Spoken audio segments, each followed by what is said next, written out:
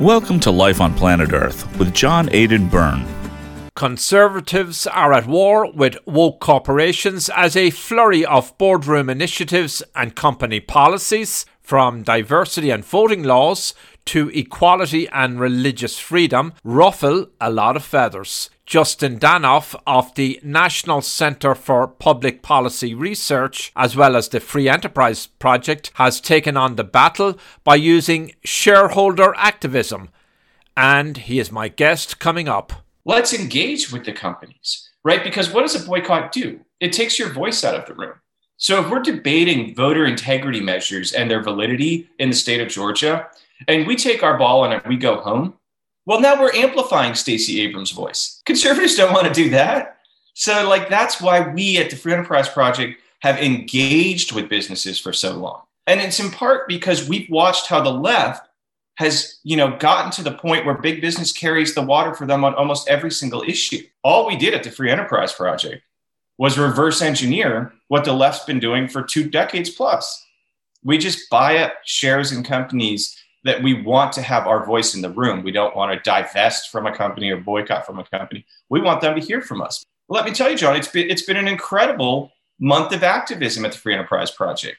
We have gotten Bank of America, Pfizer, Citi, Goldman Sachs, Amex, all to walk back their specific complaints about Georgia's law because their complaints were unfounded. They probably took the action to back Stacey Abrams and the left's wildly offensive claims that what Georgia's doing today is akin to Jim Crow.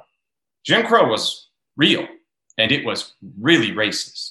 Mm-hmm. To compare these things is just so offensive. So when we've confronted these CEOs with, here's your statement, here's what the law is, how do you square that? They've all had to walk them back. A voyage of discovery in an uncommon age of unparalleled scientific, economic, political, and social upheaval, Life on Planet Earth searches for the unvarnished truth, answers, solutions, and above all, hope for our existential crisis. Justin Danhof is the General Counsel at the National Centre for Public Policy Research in Washington and Director at the Centre's Free Enterprise Project. Launched in 2007, the Free Enterprise Project focuses on shareholder activism and the confluence of big government and big business, and it promotes free market ideals about healthcare, energy, taxes, subsidies, religious freedom, food policies, media bias, and lots more. Justin Danhof says the ground may be shifting. I'm your host, John Aidan Byrne. This year, if you look at the Gallup polling, big business is underwater with conservatives for the first time ever. It never has been that way. The percentage of support amongst conservatives for big business in 1 year dropped from 57% all the way down to 31%. Sure, look, it's grand to have you back. Hi, I'm Danica Patrick. Watching my nieces grow, play, and learn is amazing, but not every child gets to be carefree. 1 in 6 kids in the U.S. are hungry. This breaks my heart, and it's something that Feeding America is working to change. Each year, the Feeding America network of food banks rescues billions of pounds of good food that would have gone to waste and gives it to families in need. To help, visit feedingamerica.org. Brought to you by Feeding America and the Ad Council. My guest is Justin Danhof. He is the General Counsel for the National Centre for Public Policy Research in Washington, as well as the Director of the Centre's Free Enterprise Project. You'll get a lot of valuable insights from Justin as he weighs in on many controversial topics, including the Equality Act. If this becomes law, the Equality Act would prohibit anyone from even arguing that its enforcement meddles with the fundamental right to practice religion. That sounds like the tip of a very dangerous iceberg. I'm your host, John Aidan Byrne. Justin, welcome to my show. Hey, it's a pleasure, John. Appreciate it. Your group has gone after many corporations in America with your campaign, and the most recent one is Capital One. And your organization says its support of the so-called Equality Act discriminates against women and Americans of faith. Now, most people probably get the idea of the discriminating against women in sports. That's easy to grasp. But the idea of it discriminating against Americans of faith, could you explain that to us? Because that's a pretty heavy charge, and it's serious if it's true. Yeah, absolutely. So the Equality Act, if you actually dig into the legislation, which I'm going to venture a guess that nobody at Capital One really did, right? It excises the 1993 Religious Freedom Restoration Act from consideration. So it literally excises a federal protection in the law for Americans of faith. So that this is a very serious concern. Faith-based groups, faith-based individuals, they're federal protections that, again, 1993 wasn't too long ago when the Religious Freedom Restoration Act was signed into law. And who was president then? Well, Mr. Clinton. And who wrote or co-authored, I should say, the Religious Freedom Restoration Act at the time? It was none other than the Lion of the Senate, Ted Kennedy. So it wasn't too long ago that religious freedom was considered a fundamental human right here in the United States and very bipartisan, right? Barack Obama, during his administration, said that, religious freedom is a fundamental human right because it's part of human dignity. So really, we're jumping to a rapid, escalation in the far left's control of the liberals in Washington, D.C. In practice, what does that mean if our religious liberties are taken away under this act? It means that you can't have a religious objection, right, to the law. So that anybody objecting to what the law would mean in practice, they have no standing if they were to sue under the Religious Freedom Restoration Act. They excise that. The law literally writes it out of your standing to sue. Wow. So have any others objected, or did they even understand the ramifications of this? Yeah, there's scholars at the Heritage Foundation who are writing on this regularly, and they're out in the media letting folks know. I suspect that some of the religious freedom defense groups, such as Alliance Defending Freedom, are already trying to think of ways to litigate this through the courts, because I think ultimately that's where this is going to play out. If the Equality Act gets over the hump in the U.S. Senate, right? It's passed in the U.S. House. It's currently, stalled in the Senate. But from our angle, we're looking at exposing the corporate support for this because, well, A, we don't really need to expose it. The corporations aren't hiding it, right? The Human Rights Campaign has been coalescing the business community on this issue since at least 2016, to the point that on the Human Rights Campaign's website, they've got over 400 major corporations, including, like you mentioned, Capital One. But there's also, Marriott, Amazon, just a who's who of corporate America that the Human Rights Campaign at least claims they back the Equality Act. So we've been pressing these companies. And interestingly, last week, we also pressed Marriott on this issue. And we mentioned the excising of the Religious Freedom Restoration Act and the effect that this could have on women's sports. And they said, their CEO said, yeah, we do support the Equality Act, but we should look to address those concerns in the Senate because those are real concerns with the legislation.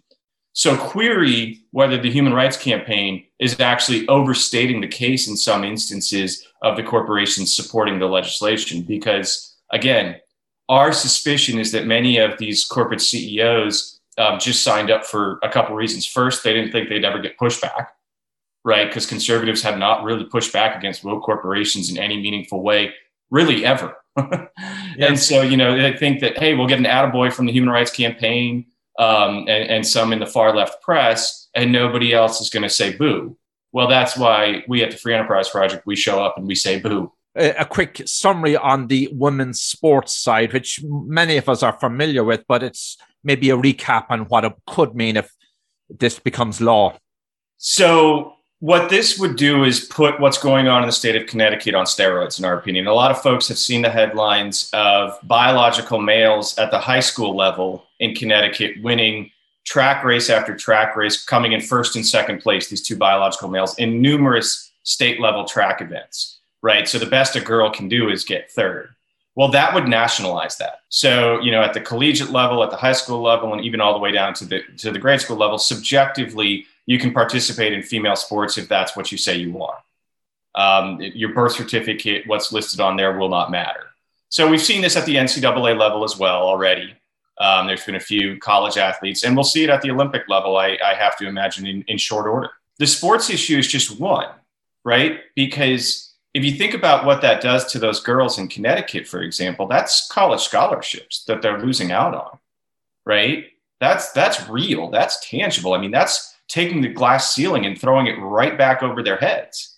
When you think about federal and state programs for women-owned businesses, for example, right? There's a lot of incentives for women-owned businesses that can now just be kissed goodbye, because subjectively a man can come in and say, they can apply for it and you can't say anything about it because you can't question someone on the subjectivity of their gender anymore. This is not the only issue at play. There have been the Georgia voting laws and others that you have been very active on. Yeah. So when it comes to Georgia, I mean, I lost track. People kept sending me company after company. It was many hundreds of leading American companies that, just lined up to basically carry the political water for Stacey Abrams.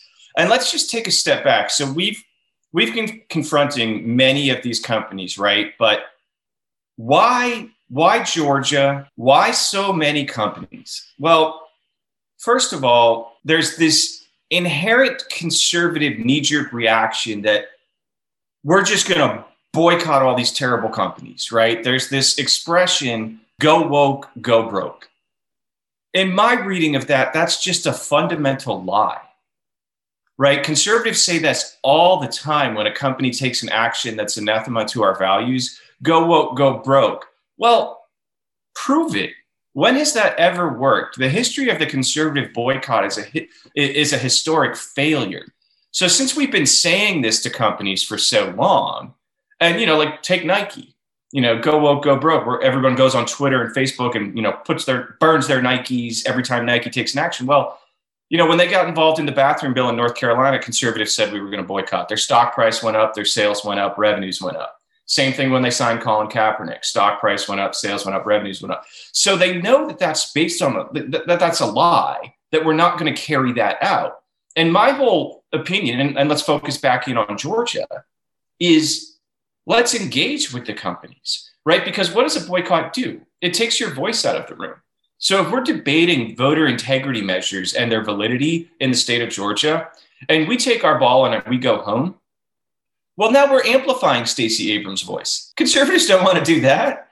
So that's why we at the Free Enterprise Project have engaged with businesses for so long. And it's in part because we've watched how the left has, gotten to the point where big business carries the water for them on almost every single issue.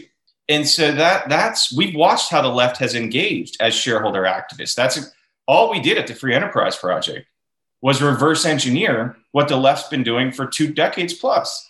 We just buy up shares in companies that we want to have our voice in the room. We don't want to divest from a company or boycott from a company. We want them to hear from us, because with Georgia, let me tell you, John, it's been an incredible month of activism at the Free Enterprise Project.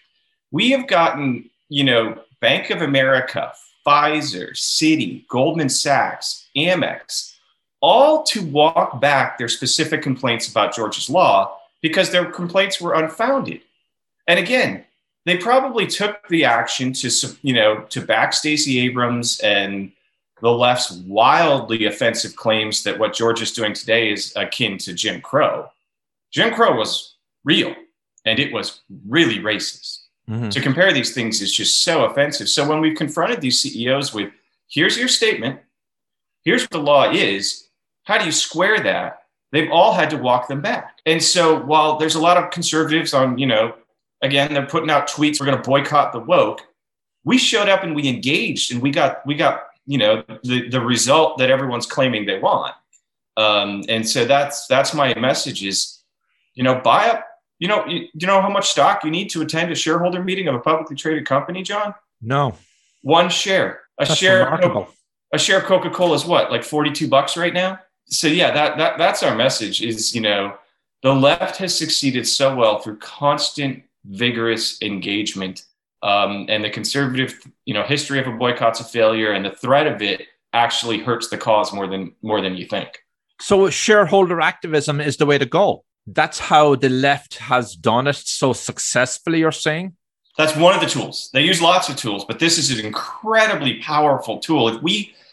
If when it comes to shareholder activism, there's a couple entry points, right? So you can do what we did at these last couple of shareholder meetings, like I mentioned, of American Express, Bank of America, and you can show up if you own one share. If you own a little bit more, you can file shareholder resolutions. And these have come to fly under the banner these days of something called ESG, right? Environment, social, and corporate governance issues. Mm-hmm. Really, what ESG means, in large part, is whatever a liberal interest group is trying to achieve in a business. So if I put up a pie chart of all of the, policy and political type resolutions, shareholder resolutions filed each year, we file between 20 and 25 at the Free Enterprise Project. On any given year, the left files 3, 4, 5, 600. So you barely would even see our sliver on the pie chart, right? It's a small percentage. And these are some well capitalized left-wing groups. We're talking about, the Sierra Clubs, the Greenpeaces, but also like Trillium Asset Management, Walden Asset Management, like CalPERS, CalSTRS, right? Retirement systems with, hundreds of billions of dollars. So that's a lot. Again, if we put up a pie chart of the money, behind the shareholder movements, then you really wouldn't see my sliver. It wouldn't even be on there. So that's the left engaging constantly and regularly. And let me give you one tangible example of why shareholder resolutions, which may seem very page 20 of the Wall Street Journal, why would I care about this? Let me tell you why folks should care about shareholder resolutions and why they should really start voting on them. First, money's fairly evenly split in America, investment money. But what we have at annual shareholder meetings where these votes take place for shareholder resolutions is what I like to say the equivalent of a red or purple state election that goes blue every single year because conservatives couldn't be bothered to show up and vote. The left votes, they coalesce their money. So that's reason number one. Reason number two is I like to say what seems crazy now from the shareholder activists will become mainstream in 3 or 4 years if it's not stopped in its infancy. So let me give you one good example of this. 3, 4, 5 years ago, there was this proliferation of shareholder resolutions basically demanding affirmative action for boards of directors. Okay. These were pushed by groups like the SEIU and backed by folks like Jesse Jackson. Fast forward to 2020. Goldman Sachs says, we're not going to bring your company public. We're not going to finance your IPO unless your board is sufficiently diverse in our view. NASDAQ has put together a rule where they are going to delist. They are going to kick off any company from its own exchange if they don't have 2 diverse board seats set aside. Right. So in 3 or 4 years, the agent of change went from Jesse Jackson to Goldman Sachs and the NASDAQ. Okay. So that's what is so important for folks to understand about resolutions. They have an incredible impact on our culture. What are they pushing for this year? Well, now that they've got, Main Street to take up their causes, Wall Street, I should say, really, to take up their cause on the affirmative action part, they're pushing for things like, quote, non-management employee set-asides on boards of directors. Right. What's that code for? Union members, SEIU, to be given seats on the boards. I don't know about you, John, but I don't want the SEIU making, board level decisions for corporate America. It's already bad enough out there. The National Center has shares in a lot of corporations in America. How many? Probably at this point, maybe 250 or so. And you've taken campaigns against numerous companies lately. How many of those? Oh yeah, we've been to 20 shareholder meetings already this year. We're going to be at 2 more tomorrow. One on Wednesday. I mean, it's just we'll probably go to 40 or so shareholder meetings this year. Some of the biggest stakeholders in these public companies are institutional investors. That's right. I'm sure it varies. You've got the Fidelities and you've got big money, and their politics can vary quite a lot. How do they influence this process? So Wall Street's like many industry. Wall Street's kind of follow the leader game, right? And so here's where the weaponization of the capital is so dangerous. So BlackRock is the largest asset manager in the world, right? And their CEO, Larry Fink, he is all in on these far left ESG shareholder resolutions. And he takes it to the point where BlackRock, if your board isn't making sufficient progress in Larry Fink's mind towards a carbon neutral world, he votes against the board members. So he's taking it to the next level. And so what happens then?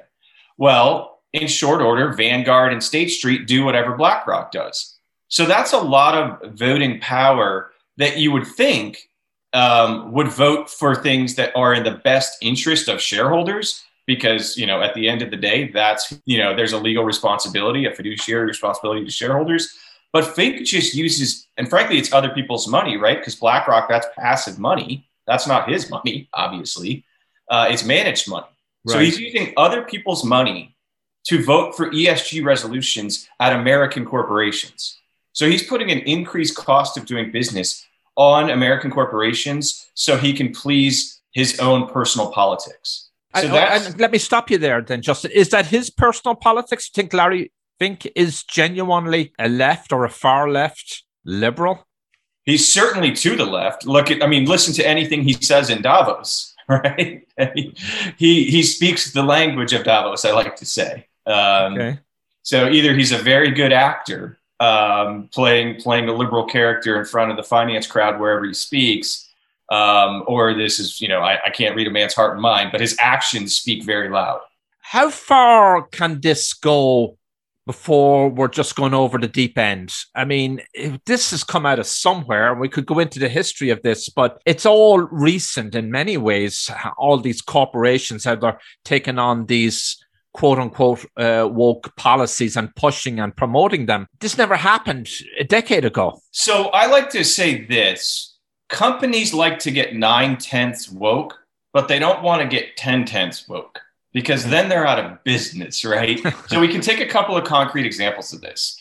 One is, I believe it was Prop 22 in California that would have altered the contract workers and how they're identified. And this was largely aimed at Uber and Lyft, right, to make their drivers full-time employees, which would, of course, mean that they couldn't operate in the state of California anymore. Their business model would fall apart.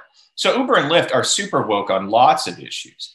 But they spent like $200 million to defeat that proposition in California because they don't actually want to mothball their own companies. So they'll get that far woke. And the other pushback that's really, I almost find this one comical.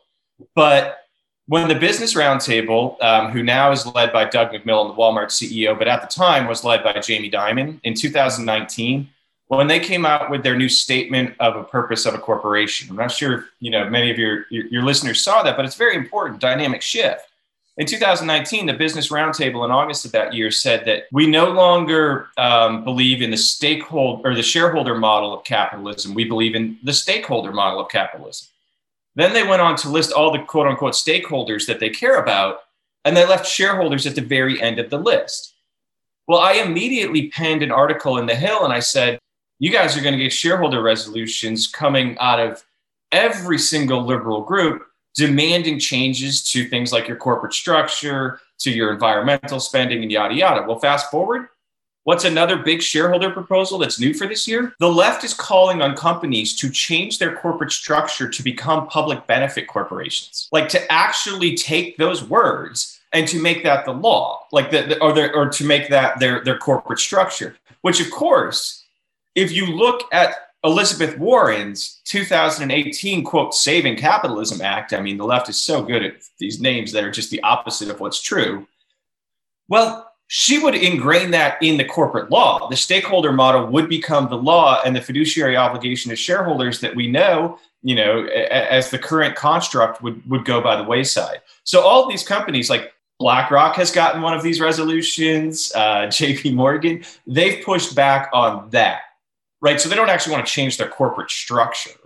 These resolutions are starting to gain steam and popularity and vote percentages. So you're right. This is about that's the line. So I think we found the line is changing their structure or bankrupting the companies.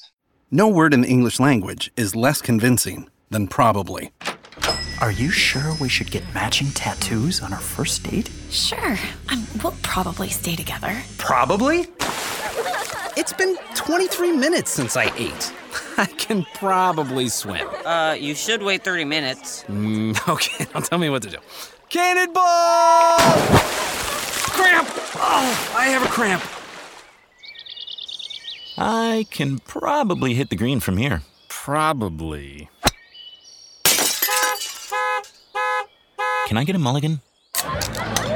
Ready to go? Hey, are you sure you're okay to drive? Yeah, I'm pretty sober. Yeah, I'm probably okay.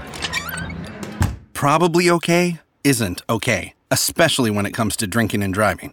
If you're drinking, call a cab, a car, or a friend. Buzzed driving is drunk driving. A message brought to you by NHTSA and the Ad Council.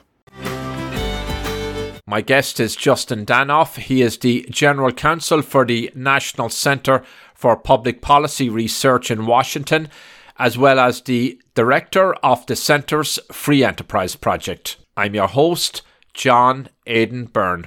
Are you recommending that conservatives and Americans who support traditional values, or just ordinary Americans, middle America, and are shareholders in these companies show up at these meetings, even if they've only a few shares, and become active? Is that what they got to do as a matter of urgency? Yeah, we have to balance out the discussion, right? Right now, I mean, we're the only group that actively engages in this year after year after year from the right of center perspective, but it doesn't have to.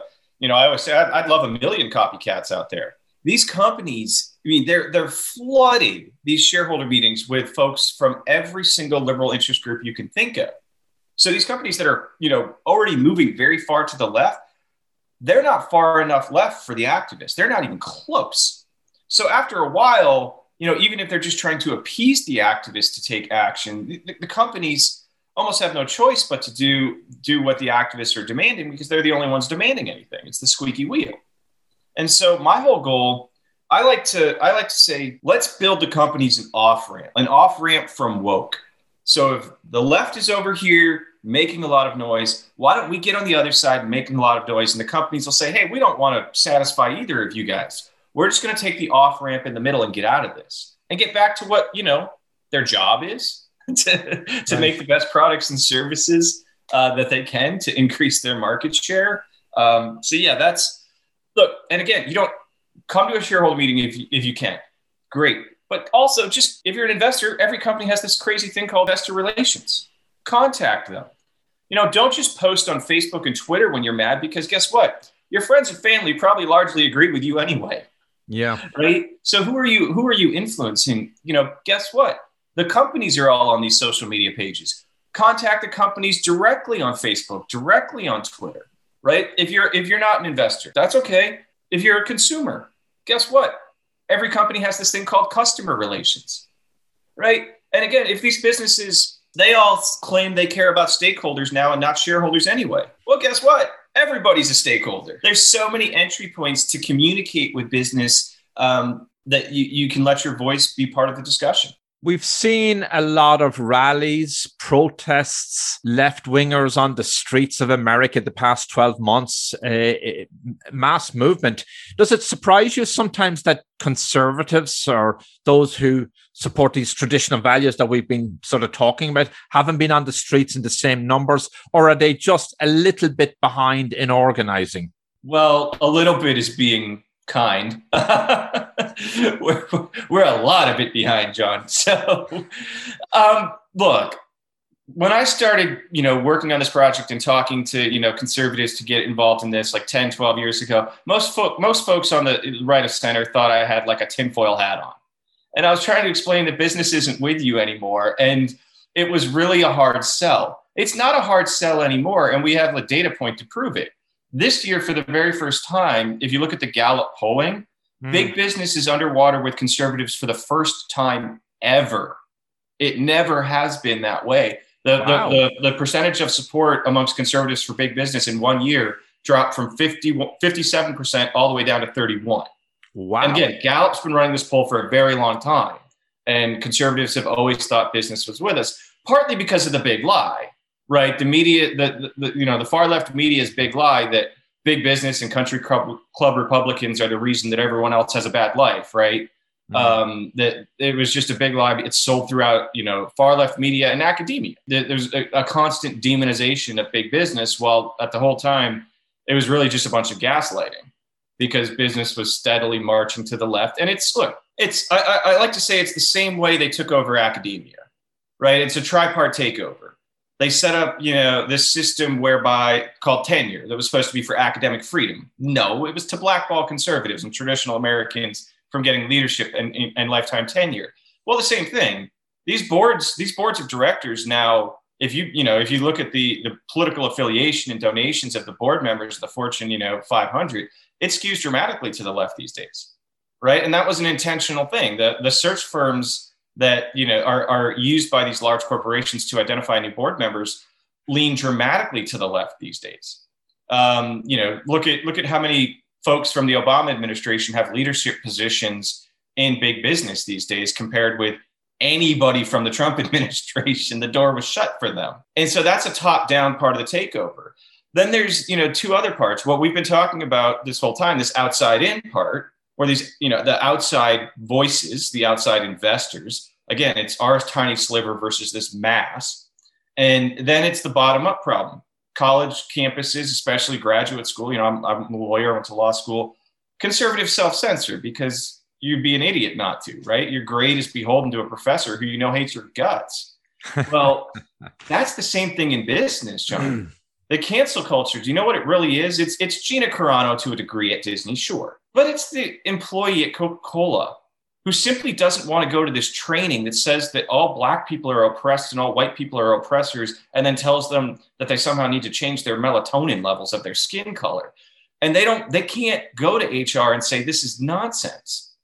That's the cancel culture, is those employees now have to do the same thing. They have to self-censor, or they might be out of a job tomorrow. At the very least, they'll be sent to some sort of re-education camp put together by HR. That's the real cancel. Starting to sound like Soviet Russia. Well, it's very real though. Like, I can't tell you how many emails I get from employees at companies after I go to their shareholder meetings, and they'll email me from their private account and be like, "You have no idea how bad it really is here. This is you're over the target. You're identifying these things that these trainings." They're just so offensive, but they can't. And they want to hold on to their jobs, so they don't feel they have a recourse. Yeah, and here's the funny part: the other side obviously doesn't have any qualms about going to management, going to HR, and demanding what they want. So we want to fund that gay pride parade next week. We want to fund Planned Parenthood. We want you to stop PAC giving to conservatives or pro-life politicians. They're very vocal, just like the woke college students are. I think most Americans who go to the office or to the job site each day just want to live a quiet life and come home in the evening. They could care less about this stuff. They don't want to be offensive to their coworker. They want to do the right thing. But when it gets this overpowering policy coming from HR or the board, then it becomes a challenge for a lot of these workers. Oh, big time. I feel for anybody working in corporate America these days. Yeah, there's pressure. There's lots of pressure. First, it's your paycheck.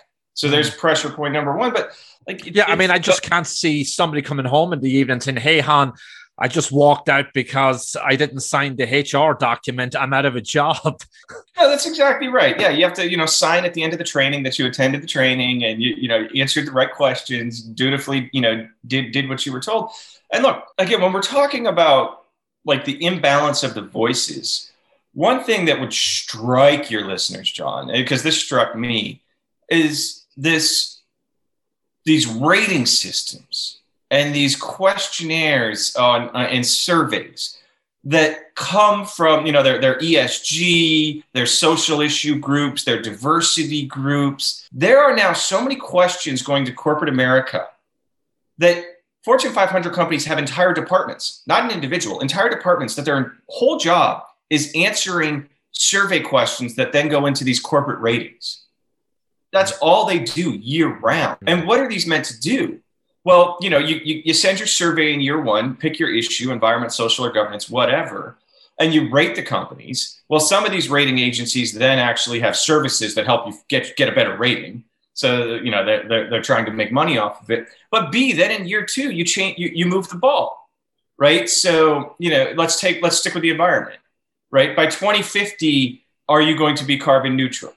Okay, cool. Now you have to do it by 2045. Now you have to do it by 2040, and they just keep moving the goalposts to effectuate corporate change. One of the best examples of this of all time is something called the Corporate Equality Act. It comes out of the outfit, the Human Rights Campaign we mentioned a little earlier. The Corporate Equality Act was ostensibly set up, 16, 17 years ago, something like that, to ask companies about benefits being equal between gay and lesbian employees and straight employees. That was essentially what it was. Well, fast forward a couple of years ago, they said, well, to keep your perfect score in the Corporate Equality Index this year, you have to have one outward-facing event every year that promotes LGBTQ causes. Okay? Well, once they got that and the companies all got beholden to their perfect score, 2 years ago, they go and tweak it. I said, that's great. Now, if you want your perfect score this year, you have to have 3 events. So if you wonder why 3 public-facing events, so if you wonder why so much advertising is just LGBTQ in your face constantly and promotion of their causes, well, part of it is to keep the perfect score on the Human Rights Campaign Corporate Equality Index.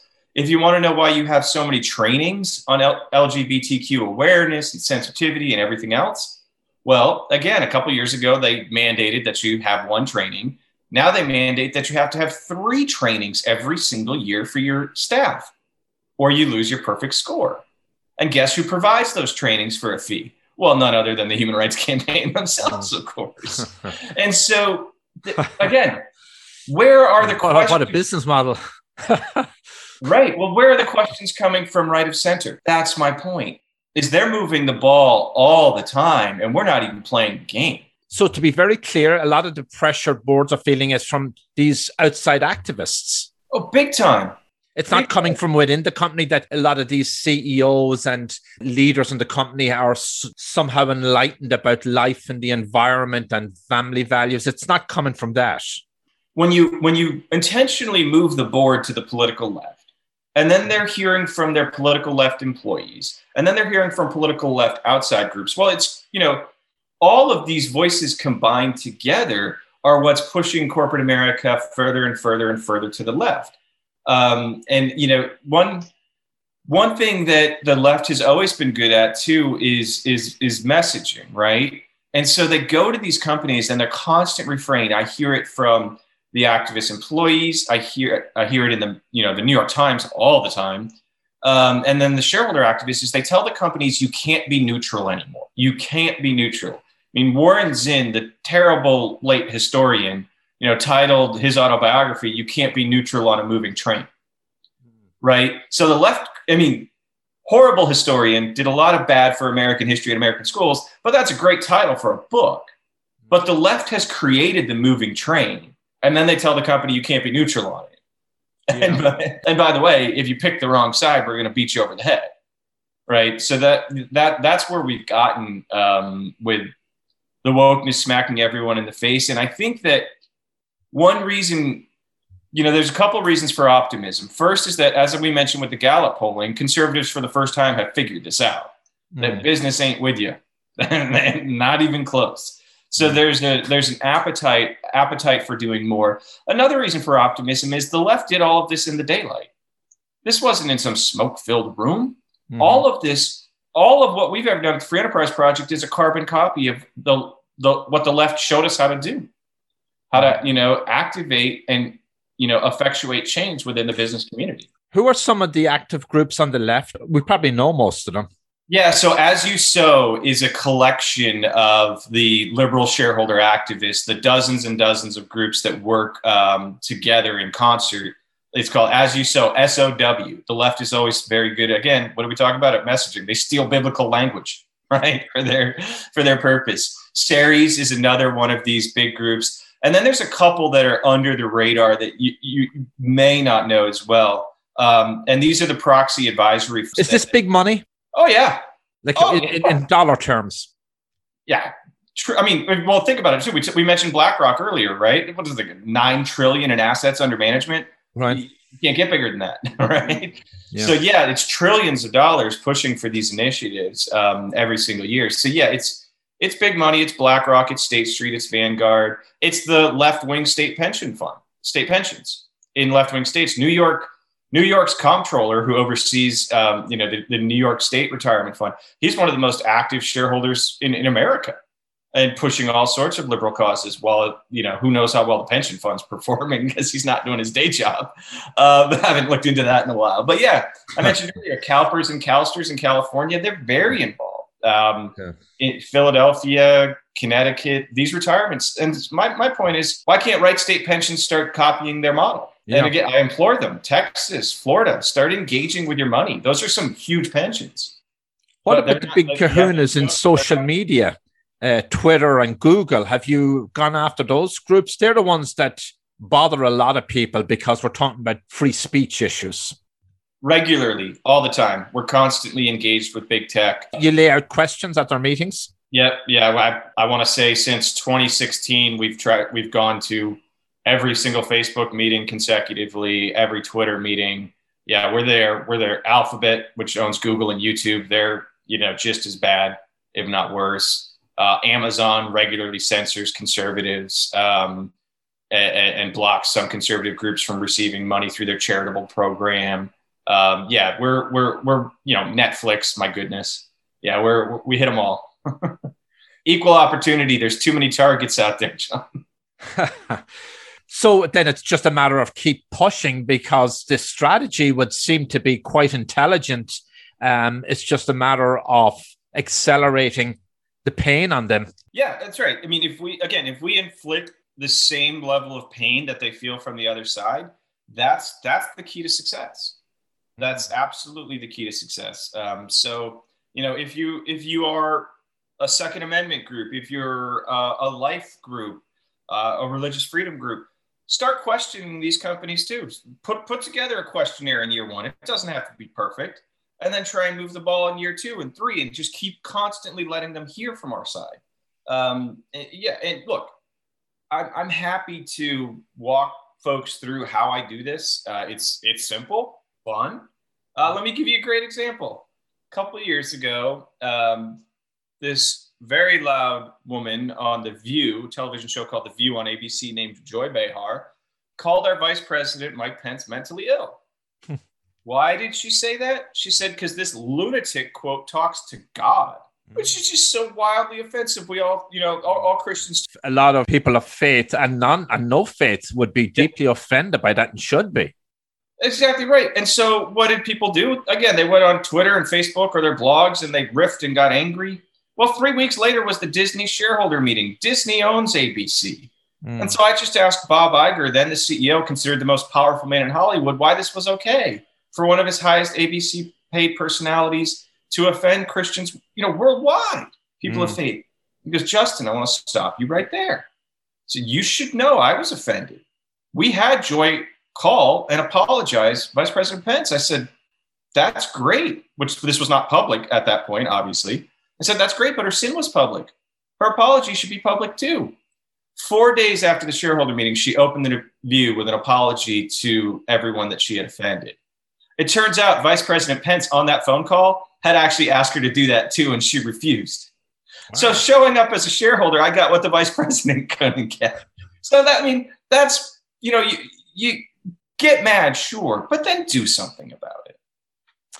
What Twitter and Facebook and some of those social media platforms seem to be winning the culture wars. You seem to be outmaneuvered, and it just seems like an overwhelming task to bat back to them. Yeah, look, we're not going to solve Twitter and Facebook tomorrow. That you're absolutely right about that. But we need to, start trying more and more tomorrow, because look, their level of control over information is something unparalleled, right? Really in human history. And they, like most of the left, they live in a post-truth era, right? They've already decided what truth is. There's no objective search for the truth anymore there. It's whatever the subjective folks in Silicon Valley believe it to be and what comports with their worldview. So yeah, it's it's a massive problem. And frankly, we can thank some of our libertarian friends for that, because I have a lot of libertarian tendencies and sympathies, but we don't actually live in an Ayn Rand novel. The market ain't going to solve this tomorrow.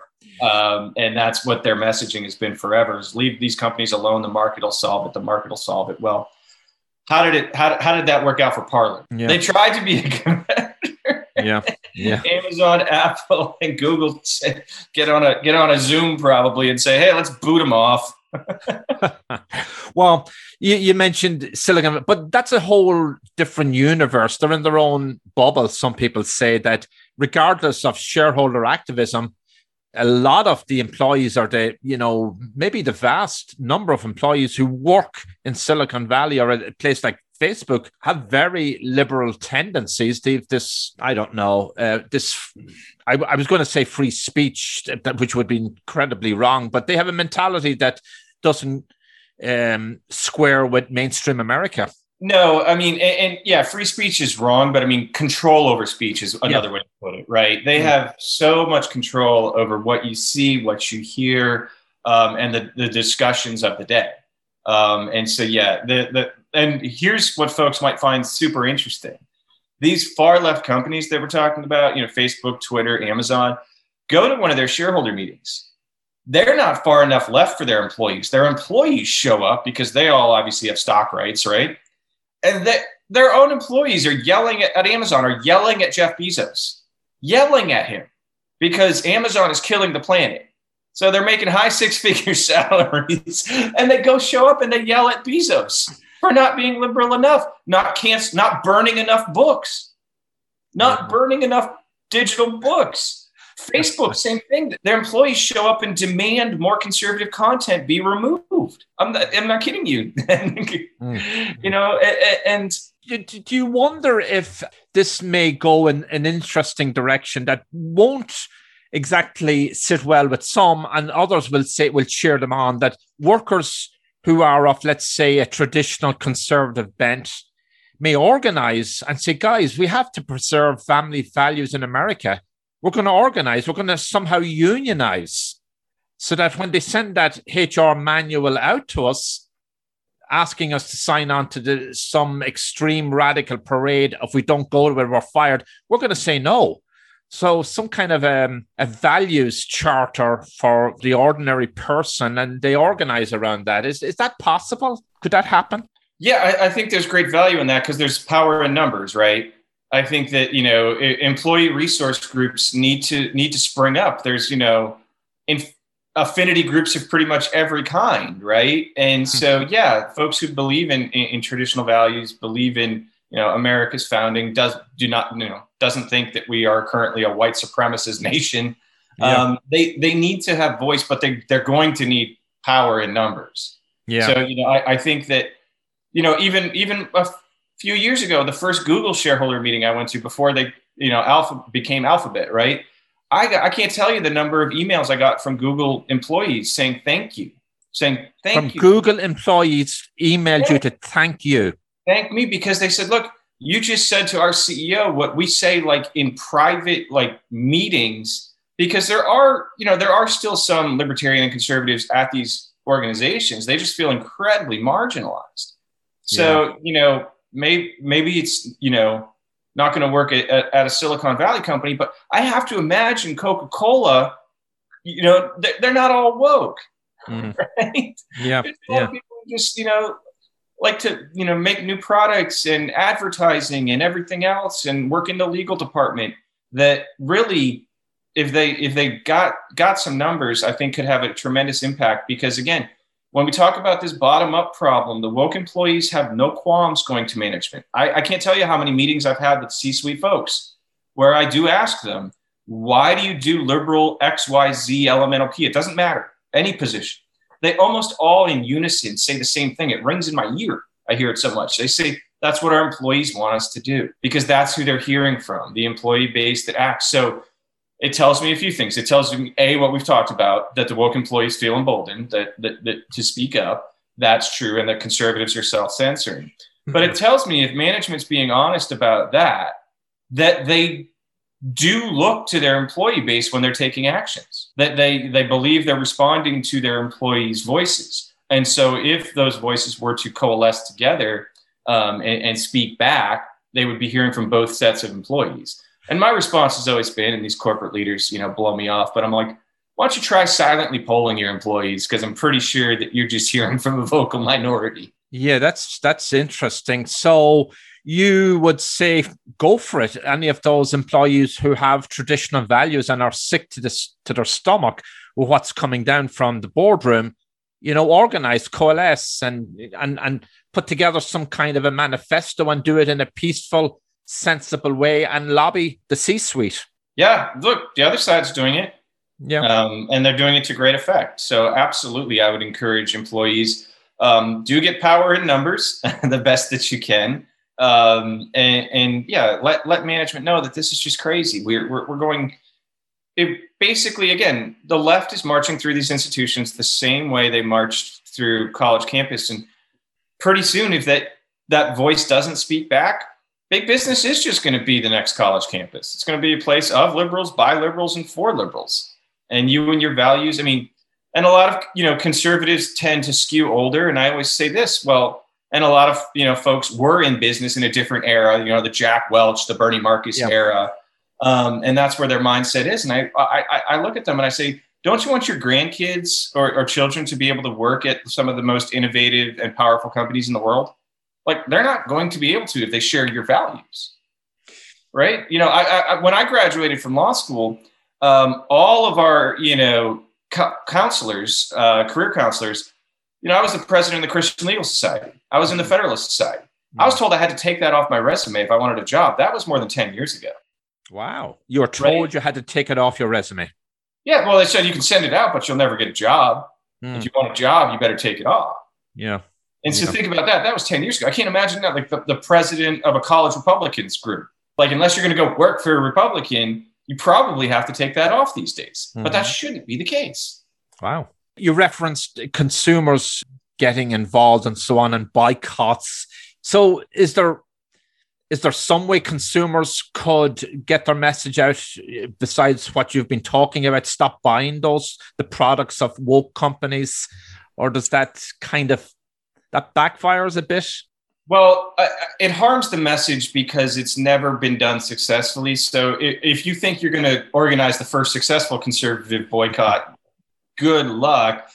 The other issue I'll say is, if we really boycotted every woke company, I'm pretty sure we'd have to move out to the woods, hunter gather, and, make our own clothes. Just on, let's take the two issues we started at the top with, the Equality Act and Georgia. Again, there's 400 some odd companies on the wrong side of the Equality Act. And there is 1,200 companies, last I checked, on the wrong side of the issue in Georgia. I don't know about you, John, but I don't have time to cross-check 1,600 companies before I go shopping. And once I got to the store I'm allowed to go to, I don't know how I could cross-check that and see what I'm allowed to put in my cart. Yeah. What else is up, Justin, for your group? Any new campaigns that you're targeting? Can you share them with us? Yeah, absolutely. We're pushing companies through shareholder resolutions to adopt board diversity, viewpoint diversity, diversity of thought, not diversity of what someone looks like, because we think that part of the imbalance, again, stems from the fact that boards are leaning so dramatically left at many major American corporations that there's no critical question being asked when they take woke positions of, hey, why do we keep doing stuff that offends half of our customer base and half of our investor base? So we're pushing corporations to consider the fact that they've got an imbalance. The tops of these corporations shouldn't look like the faculty lounge at Yale, but more and more they're starting to do that. So yeah, we've been pushing this for a couple of years. I just presented this resolution to Cigna, and we're going to keep filing these resolutions and trying to effectuate change on corporate boards. We're going to be staying on election integrity for sure, because it's still top of mind. And then we're going to, a lot of what we're doing, we have the Investor Value Voter Guide. Come to nationalcenter.org, check out the Investor Value Voter Guide. Is we're educating investors on these liberal shareholder resolutions, on all of these environmental, racial justice, union members on boards. We're letting folks, we've done the deep dive for you. We've done all the research. We found the worst proposals for 2021. We've identified them. Now it's just up to investors to take our guide and use it and vote. And this week we're coming out with a companion guide highlighting the worst board members in the United States of America. It's called Balancing the Boardroom. Oh. That'll be out at nationalcenter.org. Is that a big list? It's growing. Will the New York Times publish it? If we started writing it again today, it would be like twice as long as it already is. I'm sure the New York Times will want to get a copy of that. I'll send them one. Yeah. So yeah, we're proud of these two guides. They're the first guides of their kind. Wow. From any right of center organization. That's a lot of research, though, Justin, to get that list compiled. Oh, tremendous amount of time. There's a labor of love, but hey, we're trying to help wherever we can. Well, you're doing amazing, interesting work, and we'll come back to you again on your other campaigns. Justin, it's been my pleasure. Thank you for being on my show. It's been my pleasure. I really appreciate it. You've been listening to Life on Planet Earth with John Aidan Byrne. To reach the host or learn about advertising or sponsorship opportunities, call 973-664-9460 in the U.S. or email byrnedesk@gmail.com. That's 973-664-9460 in the U.S. or email byrnedesk@gmail.com. 973-664-9460 in the U.S. or email byrnedesk@gmail.com.